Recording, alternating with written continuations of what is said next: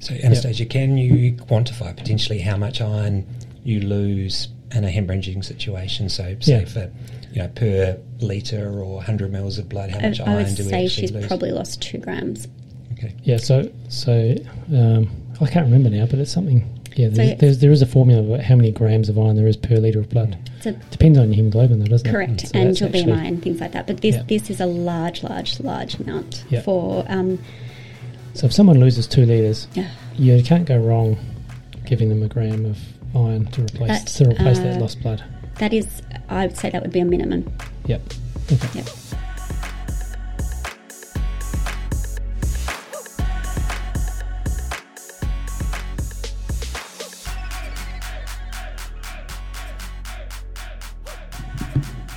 Hi everyone, we're back again for part 2 of our patient blood management sort of anaemia discussions with Anastazia and Nolan.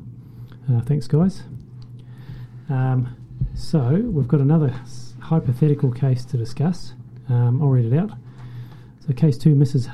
H. Emmeridge. It's not very clever, but so this woman is in ASCU, which is for those who don't know, our hospital is our sort of high dependency area, which we put patients post delivery or surgery if they need a sort of higher level of monitoring than the ward.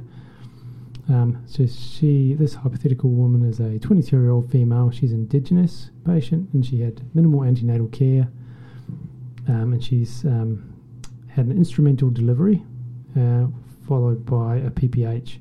And she ended up having a back replaced with an estimated blood loss of 2.5 litres. So now she's down in ASCU, which is our high dependency ward, and she has a hemoglobin of 74. So this is a pretty familiar scenario? I think it's a pretty common situation that we've faced here in this institution. Yep. And I guess the first question is, what are we going to do about the anaemia in that situation? Yeah, what are the options? Well, I think first and foremost, she's a young lady who potentially will tolerate a lower hemoglobin compared to an older lady with other complex medical comorbidities in that situation. So theoretically, anywhere from even into the 60s in terms of a hemoglobin doesn't necessarily need to be transfused because that's what people will often jump to in this particular situation. But there's added complexity in terms of this particular case with an Indigenous background as well. We know there's poorer rates of overall health quality in this particular subgroup of patients. They've got much higher rates of underlying anemia and iron deficiency in particular. Yes. And we often, in this particular situation, while we've got patients like this in hospital, we really need to try and optimise them as much as possible, particularly if they're travelling to a location afterwards, which might be some way from their family doctor or their GP. And so certainly in this situation, it's really on a case-by-case basis. It shouldn't be an automatic trigger for transfusion at this particular point. And it's really on an individual case-based assessment in terms of whether it needs to be transfused or not. And I'm glad Anastasia's here, because I think one of the difficult questions that I still struggle to get my head around is how we use intravenous iron in this particular setting. What are the sorts of things we need to watch out for in terms of using iron after a hemorrhage when we might not have pre-existing iron studies? All right, that's a really good point. I remember, before we go into that, can we tease out a few other things? Is that okay? And then we'll definitely answer that, because that's one of the points that are coming up. I was hoping that we could sort of touch on all the different things that we could do, and then explain why we think it's a good idea or not a good idea. And I was thinking one thing we could do, which I have seen, which I disappointingly see reasonably often, is nothing, because we could decide that hemoglobin 74 is okay, doesn't need transfusion, and then we don't do anything else. And she'll get her back out and she'll mobilise, and then she'll go outside for some cigarettes. No, I shouldn't say that, but this is the sort of thing that someone who just hasn't engaged in antenatal care, and then she'll leave the hospital before we've had a chance to intervene. So that was one thing that could happen. We could offer her some oral iron. Maybe we'll ask Anastasia and Nolan about what they think of that. Or we could do, as Nolan was mentioning, give some intravenous iron, or we could transfuse her. So in my mind, those are the sort of 5 scenarios that could play out. Is that 5 or 4? I can't count.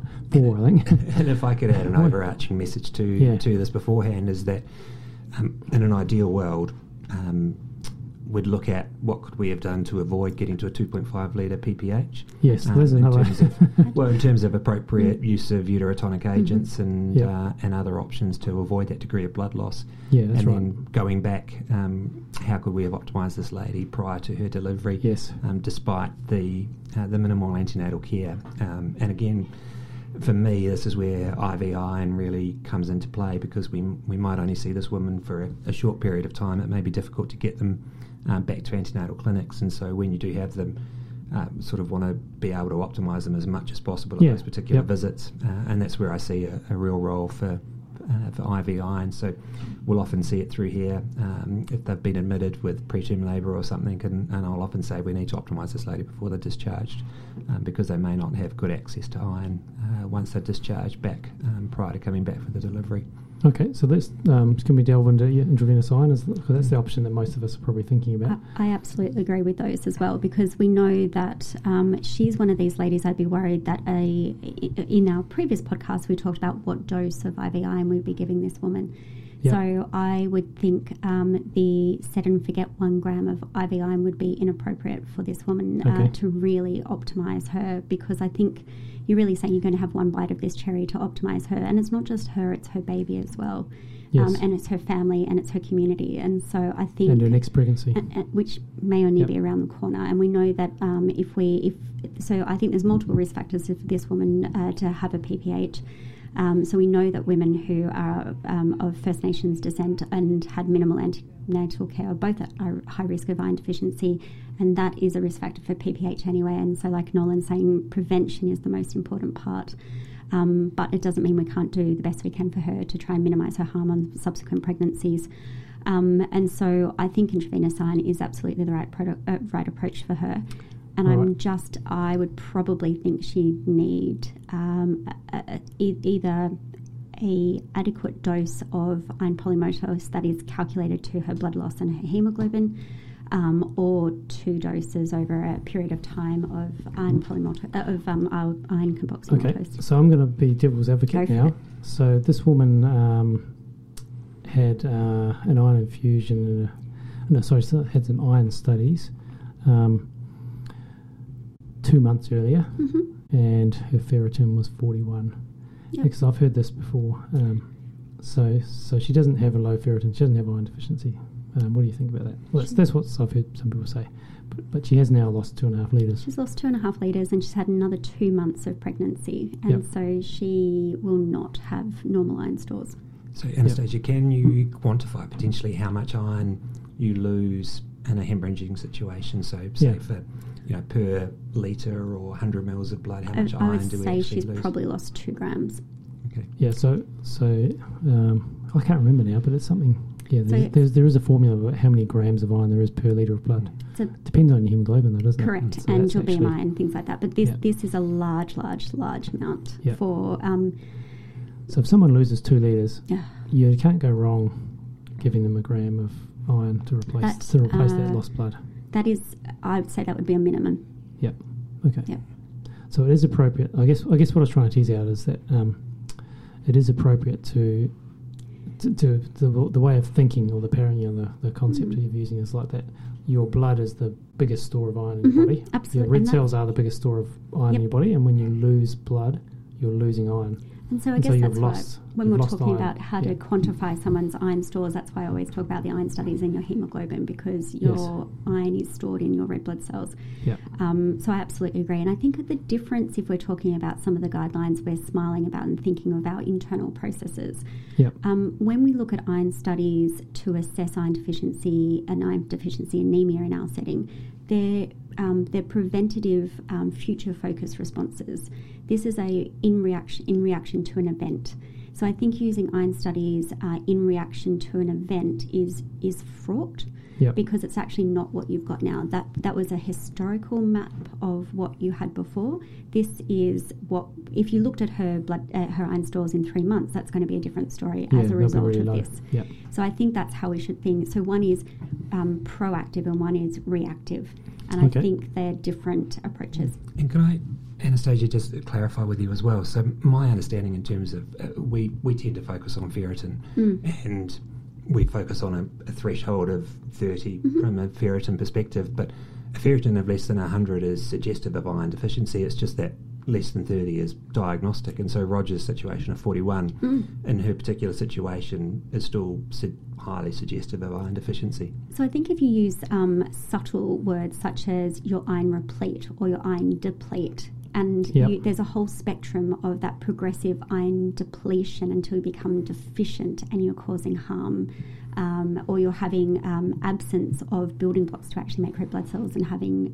So I think you're on that spectrum. So she was a deplete when you had when you knew about her 2 months ago. Now she will absolutely be deficient as a result of this blood loss. Okay. And sorry, Anastasia, I'm going to pick your brains again, but in terms of, I think we know about the maternal implications of anemia and low iron stores, but what about the neonate or the fetus, essentially? What are the implications of significant iron deficiency in these situations? So that's the part that I actually really feel as our social contribution is really, really important, because these, unfortunately, are the sort of women that we have generational effects that the mother's obstetric journey will influence the neonate's life, and that will predict their outcomes as well. Yes. So we know that if a woman comes into delivery and she's severely iron deficient, that the neonate's iron comes from the mum, and the best predictor of the neonate's iron stores, and we'll start at a very simple thing first, that the cord ferritin is the most likely prediction of the neonates and then the infants' iron stores at 6 months and 12 months. So that's easy and kind of pseudo-measurable. But what's difficult to quantify is that we know during early development, the cells that need a lot of increased cell turnover and need the most amount of metabolic energy, such as your CNS, are really, really affected by iron deficiency. And you need iron to make your myelin and to develop into your grey matter and your white matter. And we find that those babies that have unfortunately been born to women who are really iron deficient do have neurocognitive deficiencies that do not reverse by the age of 5 years. So we're not just directly impacting mum with her moods and her quality of life, her increased risk of PPH and her anemia going forward. You may potentially impact on the mother's milk supply and also her bond with her baby because of mood disorders as well. Okay. And can I throw in here? So what about the pregnancy that this woman's going to have in 18 months? Yeah. And her fetus that then grows inside her and is iron deficient? That's really what we're talking about. I sort of feel like we should be fixing that as well. I feel like we do have if we're aware of this, we should do our very best to prevent it happening. And interesting, I think just observationally talking to women about correcting their iron deficiency, when you talk about the potential neonatal risk associated with ongoing iron deficiency, it's often a big driver for women to then get their iron deficiency appropriately treated.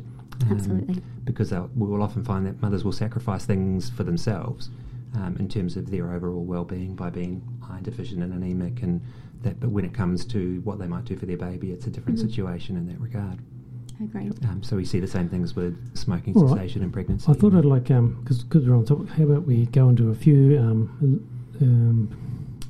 issues that are sometimes controversial about IV iron in our HGU patient, our ASQ patients. So this woman has got a back rent, and so she's on intravenous antibiotics. Sometimes some of the staff say that we're not allowed to give intravenous iron if someone's on antibiotics. So that all comes back to this controversy about, is there a relationship between intravenous iron and bacterial sepsis? And I think that's debated, but I think that's possibly where this comes from. What do you think? What are your thoughts on this? My thoughts are that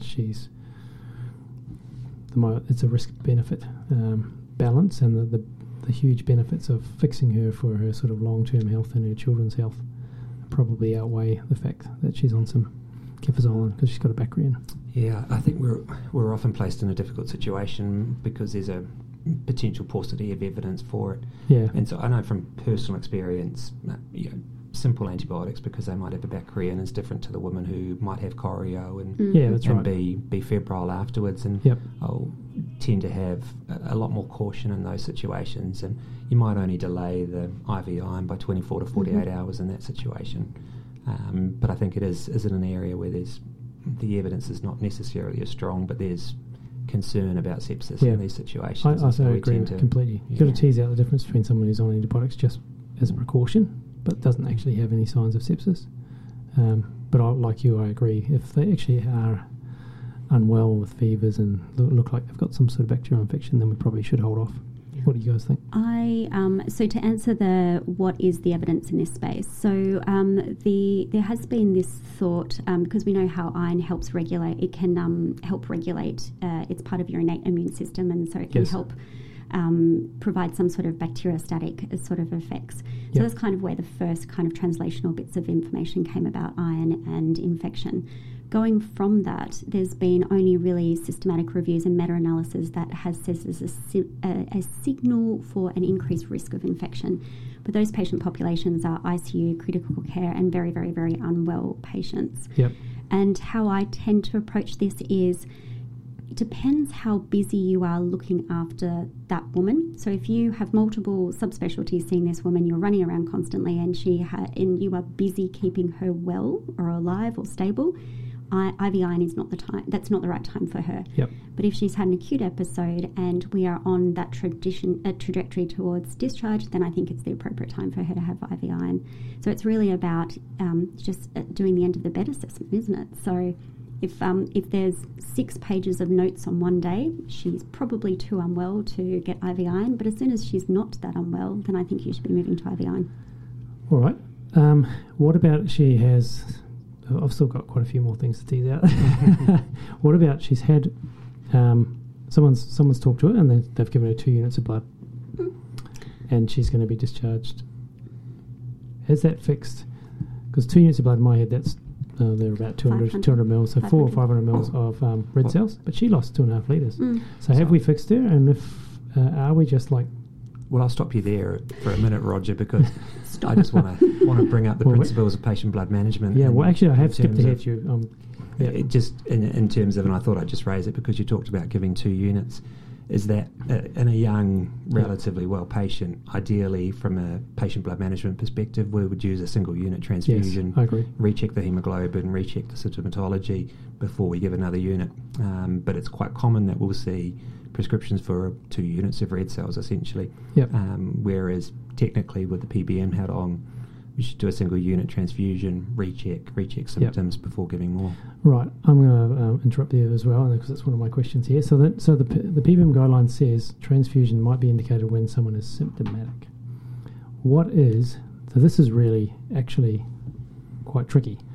What is symptomatic from anemia? Like, if I was going to be pushed, like I was asked this in a Viva or something, I would say, evidence of organ dysfunction from anemia would be things like delirium, CNS dysfunction, so your brain's not working, that you've got chest pain, that you're short of breath.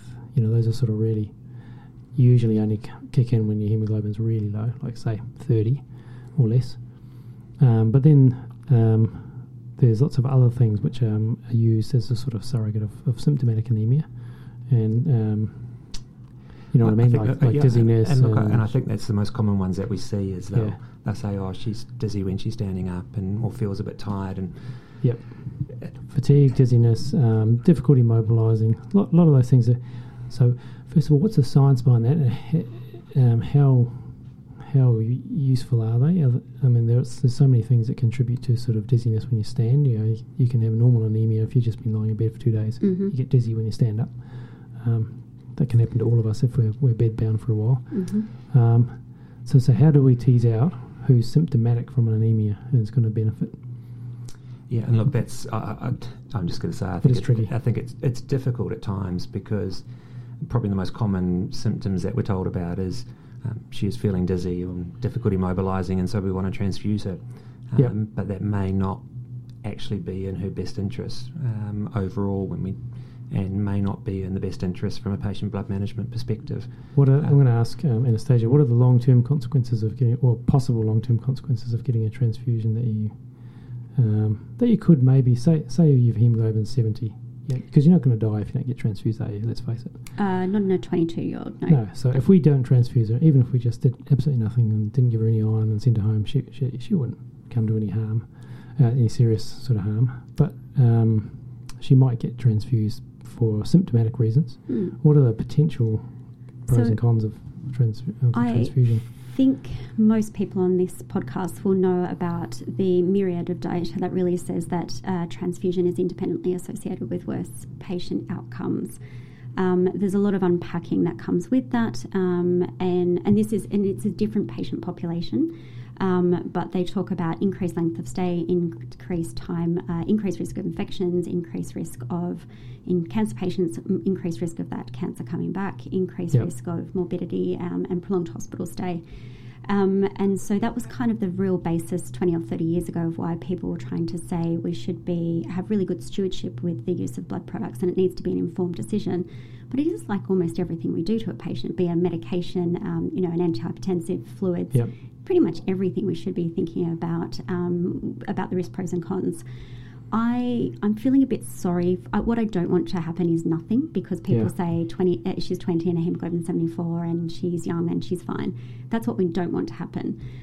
And I think, unfortunately, when we use our clinical assessment of a patient, it's you ask the patient how they're feeling, so it's obviously patient-related. But I actually think it's more subtle. I personally think they're more subtle signs than, cerebral and cardiac symptoms. I think of what other compensations has your body had to go through to manage this, and it is compensating. So I'd say tachycardia, increased respiratory rate, hypotension, and a postural drop, but a young person can tolerate that.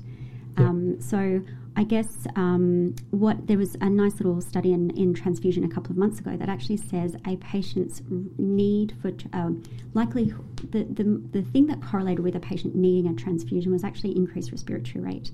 And many people actually know that that's one of the kind of biggest flag of a deteriorating patient. We always focus on the respiratory rate, and it's a sign of everything not being right rather than a specific thing not being right. And a lot of people don't necessarily do your respiratory rate during your observations, but I guess I'm just sharing that as a next level when you're assessing a patient about symptoms. The whole point of a blood transfusion, the only point, is trying to increase the oxygen transfer in the body. And that's kind of the goal of what you're trying to achieve. So she was given a single unit to achieve that outcome, or urine output, or whatever else we're trying to achieve. I think that would be okay if somebody thought about that decision. So if we have to, but even if she got a single unit of red cells, she absolutely needs IV iron. She absolutely needs that as part of her management plan. At some stage, And I just want to put my national standards hat on here for a moment, because what's really important and often forgotten is that all blood product infusions or transfusions need to have informed consent. I was going to bring that up. And how often do we talk to these patients about these decisions?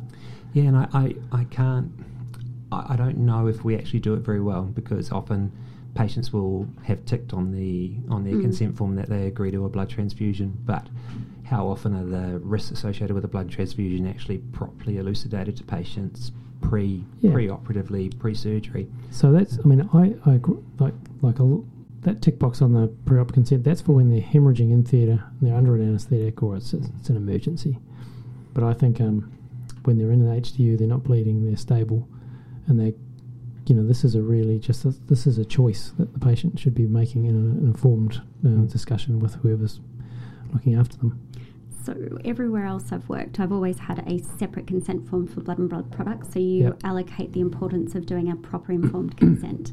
And so you always talk about the alternatives, you talk about the risk, pros and cons. I think there's really important things to understand how to consent patients for blood and blood products appropriately. Most people just fumble over the risk of HIV, the risk of hepatitis B, hepatitis C, but I don't actually talk about the common things that occur commonly and what the alternatives are. So when I'm teaching my haematology registrars, I spend a long time on that sort of stuff because that's actually what the patient needs to know. Because they can get antibodies as well, can't they? So the risk of red cell alloimmunisation is not insignificant. And this may impact women's life going forward, but in the setting of an Indigenous patient, they do have, because your red cell antigens are genetically derived, if you have distinct patient populations, you're more likely to develop red cell alloantibodies. And so that's the same as someone from Southeast Asia or the subcontinent or Africa.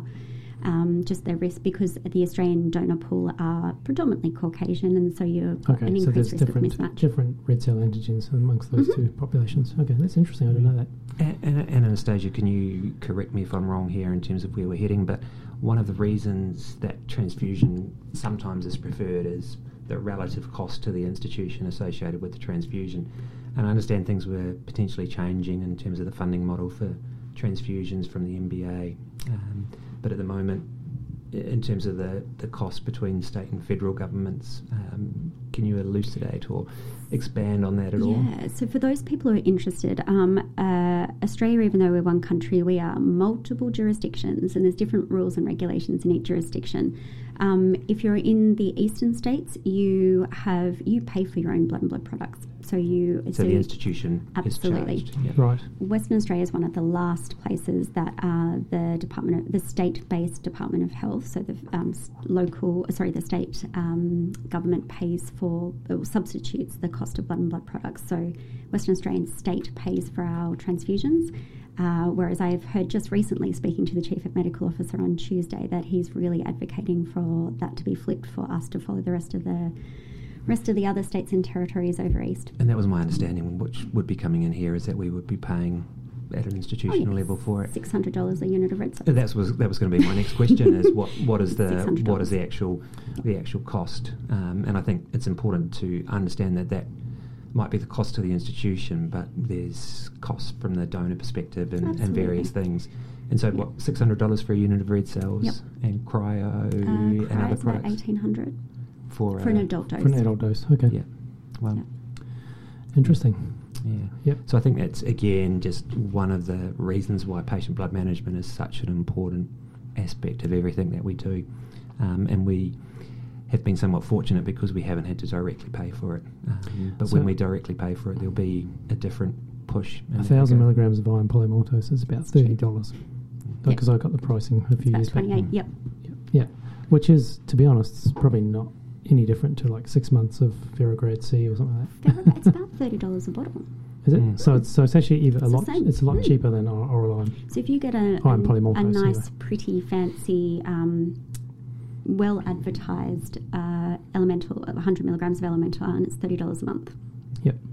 So going back to so just sort of wrapping this up, I guess. So this is going back to like the few times that I take it on my shoulders to go and talk to one of these patients and ask you, I'll just go and tell them all the different options. Like I'll say to them, well, listen, we could do nothing, but I don't recommend that. You could take iron tablets for, I say something like, I'd say you've lost 2.5 litres of blood, you probably have to take iron tablets for 6 months if you really wanted to fix that. A lot of people have trouble with side effects, and most people, to be honest, stop well before that. Yeah. So you may not completely fix it. Or we could give you iron, which is $30, and it takes about an hour and a half, and we can do it while you're still in ASCU before you leave, and then you don't have to think about it again. Well, you should probably just go and get some bloods checked by your GP in a month or so. Do that. Yep.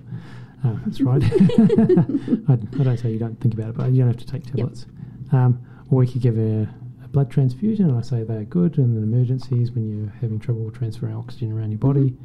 And occasionally that is required in this sort of situation, but I'm not sure that that's something that we have to do for you right now. But it might take you a little bit longer to get over the the up and around and getting going and that sort of thing, or a few days longer than because sometimes people, it is true, I think, if someone does get 1 or 2 units of blood, they do seem to feel less dizzy and get up and mobilise a bit quicker over the next day or so.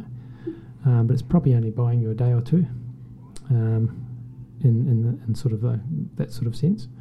And usually, I say that I'm biased and I recommend intravenous iron, and most of the time they're pretty keen. Yeah, I actually wanted to ask Anastasia a tricky question about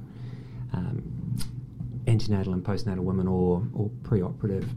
When you've used intravenous iron, what do you do in relation to oral iron at that point? So, in which women should you continue using oral iron? So I thought the same question when you brought it up, but when Roger started to think about it. So because of what happens with your hepcidin post, because you've had a lovely bolus of iron, your hepcidin will be up for a certain amount of time. We don't have an absolute clear indication of when that is, but it's probably at least 2 to 4 weeks. So I guess it would depend on the timing of, how much iron you're going to give somebody, how low their hemoglobin is. So you could go, we'll give you institutionally if you want to give a gram. You could say that she could have oral iron in a month afterwards. Yep. So there's no reason why when you have an intravenous iron infusion, essentially you should continue with your oral iron in that setting. So you stop and potentially restart if you're going to about 2 to 4 weeks down the track. Mm-hmm. Okay, but should you just get it rechecked? Yes, absolutely. It's all about rechecking, and that. I think the important part of that is highlighting it's important. It's not just having a check for the point of having a check, because you need to know, do you go back to your baseline levels? You're going to optimise your chance of doing all the things you want to do as a new mum as best you can. So I was going to ask you a counter slightly inflammatory comment. So imagine this. So we know that you need to have a minimum hematocrit for good wound healing. And so it's not just the how she's feeling, her hemodynamic ability and her cognitive ability with her hemoglobin. So say she had to have a cesarean, or she had she had ongoing ooze and trickling as a result. What are you thinking with her hematocrit would only be, I reckon, 0.18, 0.2? Yep. Any thoughts? So if she had to have another procedure, well, no, just if she and unfortunately needed to have an emergency cesarean or something with wound healing. I always just think that giving someone a blood transfusion, you're giving someone stored blood, which is not the same as their red cells. So the oxygen carrying there's capacity is not as good. A massive immune hit when you give a donor red cell. But also, I think the evidence for surgical site infections in relation to perioperative transfusions and that is probably takes a bit to pick apart.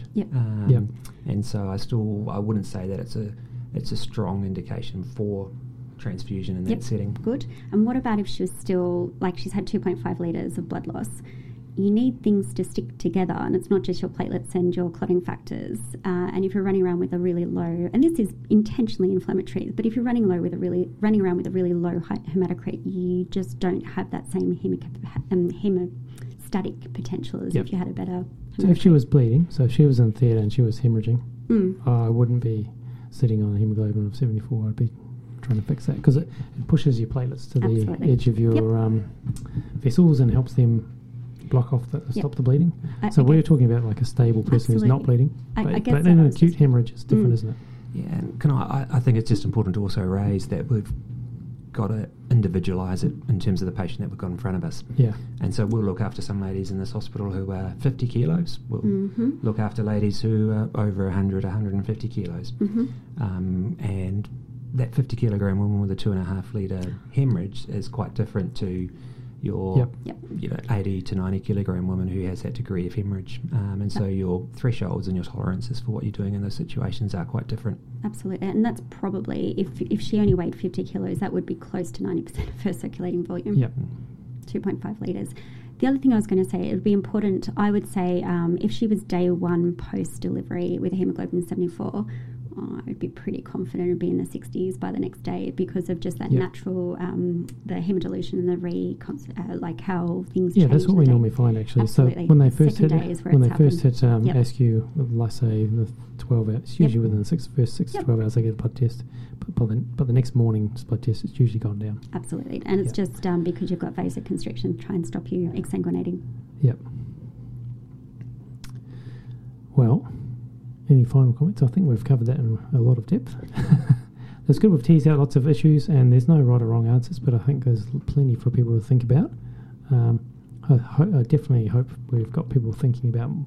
My hope is we've got people thinking about talking to the patients and making decisions about what to do when it's a stable situation and getting them involved, and not necessarily jumping to blood transfusion straight away. I'm not saying that we shouldn't transfuse some people, though. I'm going to put a plug in for the next podcast, Roger. We'll talk about other things that we can potentially do.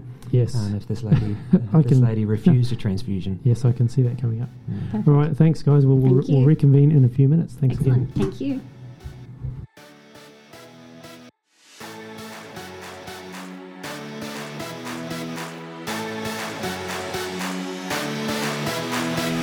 Thanks for listening, everyone. Please go to the iTunes menu and subscribe to the show if you like it. Write a review. This will also help us get seen by other listeners on the iTunes menu. If you're also interested, please go to our website at www.obsandgynaecritcare.org, where there will be lots of show notes and links to interesting videos related to the topic that you've just listened to. See you again next time. Crit Care Podcast would like to acknowledge the Wadjuk people as the traditional custodians of the land on which this podcast is produced. We recognise their continued connection to the land and waters of this beautiful place. We pay our respects to elders in past and present and extend that respect to all First Nations people.